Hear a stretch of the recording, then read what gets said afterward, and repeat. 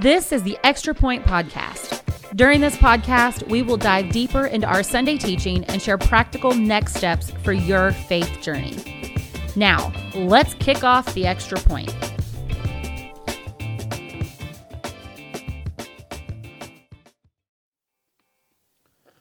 Welcome to the Extra Point Podcast. I'm Scott Bayhaw. I'm the lead pastor here at Southridge Church, and this week I'm sitting in the interviewer seat because our Next Steps in Discipleship Pastor Cheryl Ross was our speaker this past weekend. So we're going to be diving a little bit more into her message from Mark chapter 10 about Jesus blessing the children, and it was a pretty fitting passage given the fact that we tried something.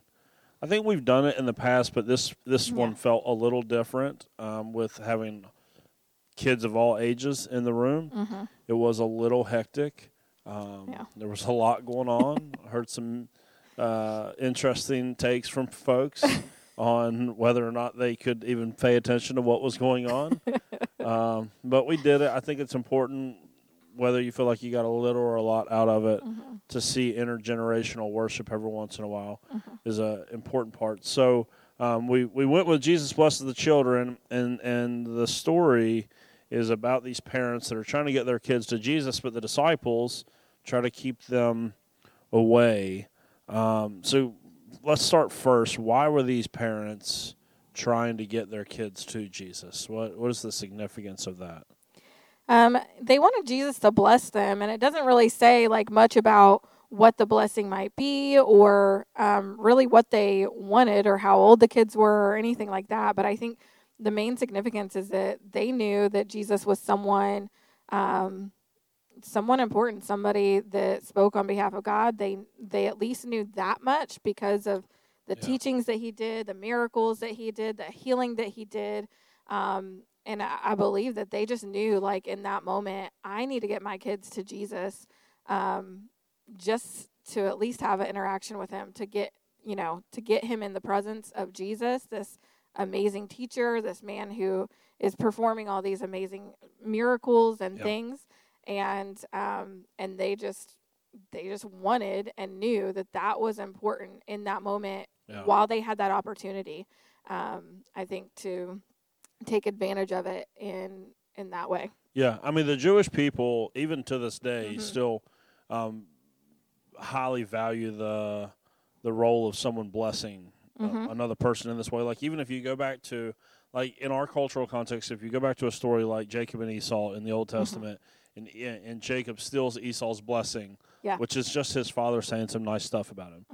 In our culture, we would go that's silly. That's not even a big deal. How do you, that guy's not God. Whatever he says doesn't necessarily mean it's going to come true. But that was a huge deal for those people because they did see these people that were, kind of these huge figures in their faith.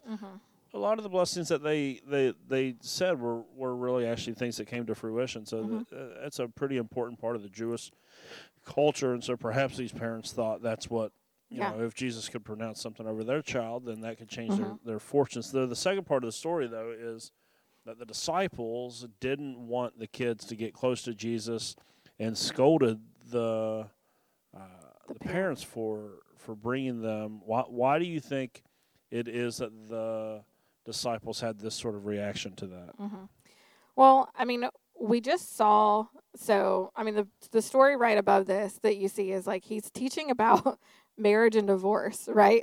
And I think that we all know, and a lot of people probably feel this within the church whenever there are kids in our service normally, when they're like, I can't believe people would bring these kids in here. It's so disruptive. It's so, it takes people's attention away. It could distract the speaker. All these things, people still think this way today. And I think the disciples at that moment thought, you are interrupting what Jesus wanted to do.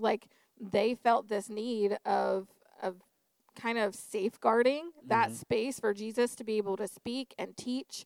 And even in this culture, women and kids were not valued as highly as others. And so in this moment, when these parents are bringing these kids to Jesus, interrupting whatever work or whatever teaching he's about to do, we don't know how many people were there We don't know how many kids were brought forth, but I mean, I could only imagine if like on a Sunday we said, hey, we're going to bring all the kids in a line one by one. On any given Sunday, we have like around 80 kids.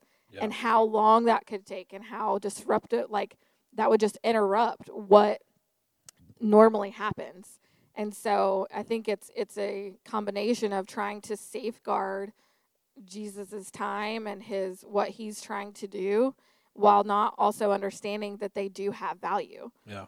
And like I find it interesting because like Jesus becomes angry, but like if we look back in chapter 9, Jesus had brought forward a child and had even told them that, like, when they were talking about who's the most important in the kingdom, Jesus said in that moment, he brought forth a kid and said, like, hey, he said basically the same thing to them in chapter 9 about how, those who want to be great, it'll be the least among you that are great. And he said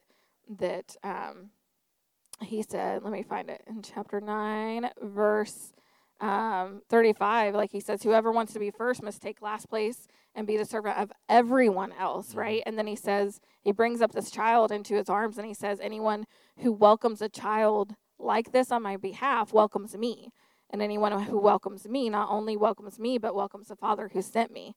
And so, like, in that moment, the disciple, it's like they've just forgotten what Jesus has told them previously about, you need to welcome these children. Yeah. And the disciples are always such good. I don't know.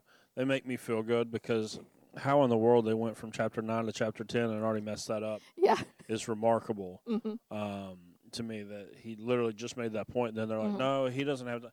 And again, those cultural contexts of understanding how low of a value children were in that society, it's wild, especially given the society that we live in now. Yeah. Where, like, it's totally flipped, in a lot of ways. I should say it's flipped. In some ways, we still have some work to do. But, the low value of children and just, I don't know, the disciples trying to keep people away from Jesus is such an interesting, thought to me. Yeah. All right, so then Jesus follows all of that up, though, and he rebukes the disciples, says, let them come to me. The kingdom of God belongs to these children.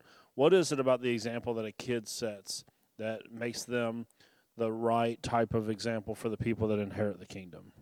Yeah, well, children by nature, are a lot more humble. They're a lot more easy. Like, whenever we teach a child, whether it's any kind of subject in school or about scripture or telling them stories, I mean, I don't want to say gullible, but like they just take what is told to them at face value as truth. Like, they don't question it. They don't think about it in a different way. Like, they're just like, okay, because they understand that, like, these people who are above them, who are older than them, know more than them. And they rely on that to be taught from them, to be told what's right, what's wrong, how to do certain things. Like, they have this natural humility within themselves to know that not only that, but that, like, they have to rely on adults for certain things. And it's that aspect of knowing that, like, we have to rely on God for certain things. And we need to place our reliance truly on him and trust in him in the way that kids would trust parents to take care of them and to do these things. Yeah, kids being totally dependable or dependent on someone else, I think, is one of the things that Jesus is drawing at. I think the other thing that he draws at with this is that the kids have an innate need to be led as well. Whereas once you get to an adult, like, well, even not even an adult, you start getting into your teenage years, then you start questioning all this stuff that you grew up in church with. You start, I don't know, is this really the right way to do? Is this really the best thing to do? Is this really what I want to do? And so, like, kids have this, like, dependency upon someone else and this need to be led, as well as this, and all of that comes from that humility that you just talked about, that I think that's why it's so hard. I think that's why most people that receive salvation receive it before they're 18, because once you're an adult, it's so hard to, like, wrap your mind around the gospel, but also to submit your life to somebody else and go, oh, yeah, no, that's okay. I'm going to do things your way.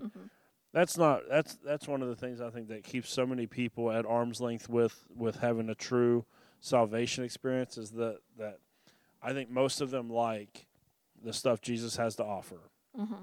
Oh, you want to forgive me my sins? Oh, there's this, experience that you want to talk about called heaven. Oh, I like all this stuff about Jesus. But then it's like, yeah, he does have all that to offer you, but like he's also in charge. And they go, shoot, I don't really like that, right? Like I've used this quote a bunch. I heard in seminary that 16 times in the New Testament Jesus is called Savior. 16. Mm-hmm. That's not even once per book. Yeah. Over 400 times the word Kyrios is used, which is Lord. So if you want to know the message that the New Testament is saying about Jesus is that he's in charge. Mm-hmm. Yes, he saves you, but he saves you because he's in charge. And if you want to be saved, he has to be in charge. Mm-hmm. And I think that's why you have to be a kid. Yeah. Is that innate humility that you talked about. Yeah. So if you haven't gone and listened to this sermon, I would really highly suggest you go. It was very interactive. We used some people from the crowd. We used some different kids. We just had some parents bring their kids to Jared, who was playing Jesus, and it was fun. It was interactive. So if you haven't seen it, make sure you go back and check that out. But thank you so much for joining us here on the Extra Point podcast. We look forward to hopefully you joining us every single week of the year.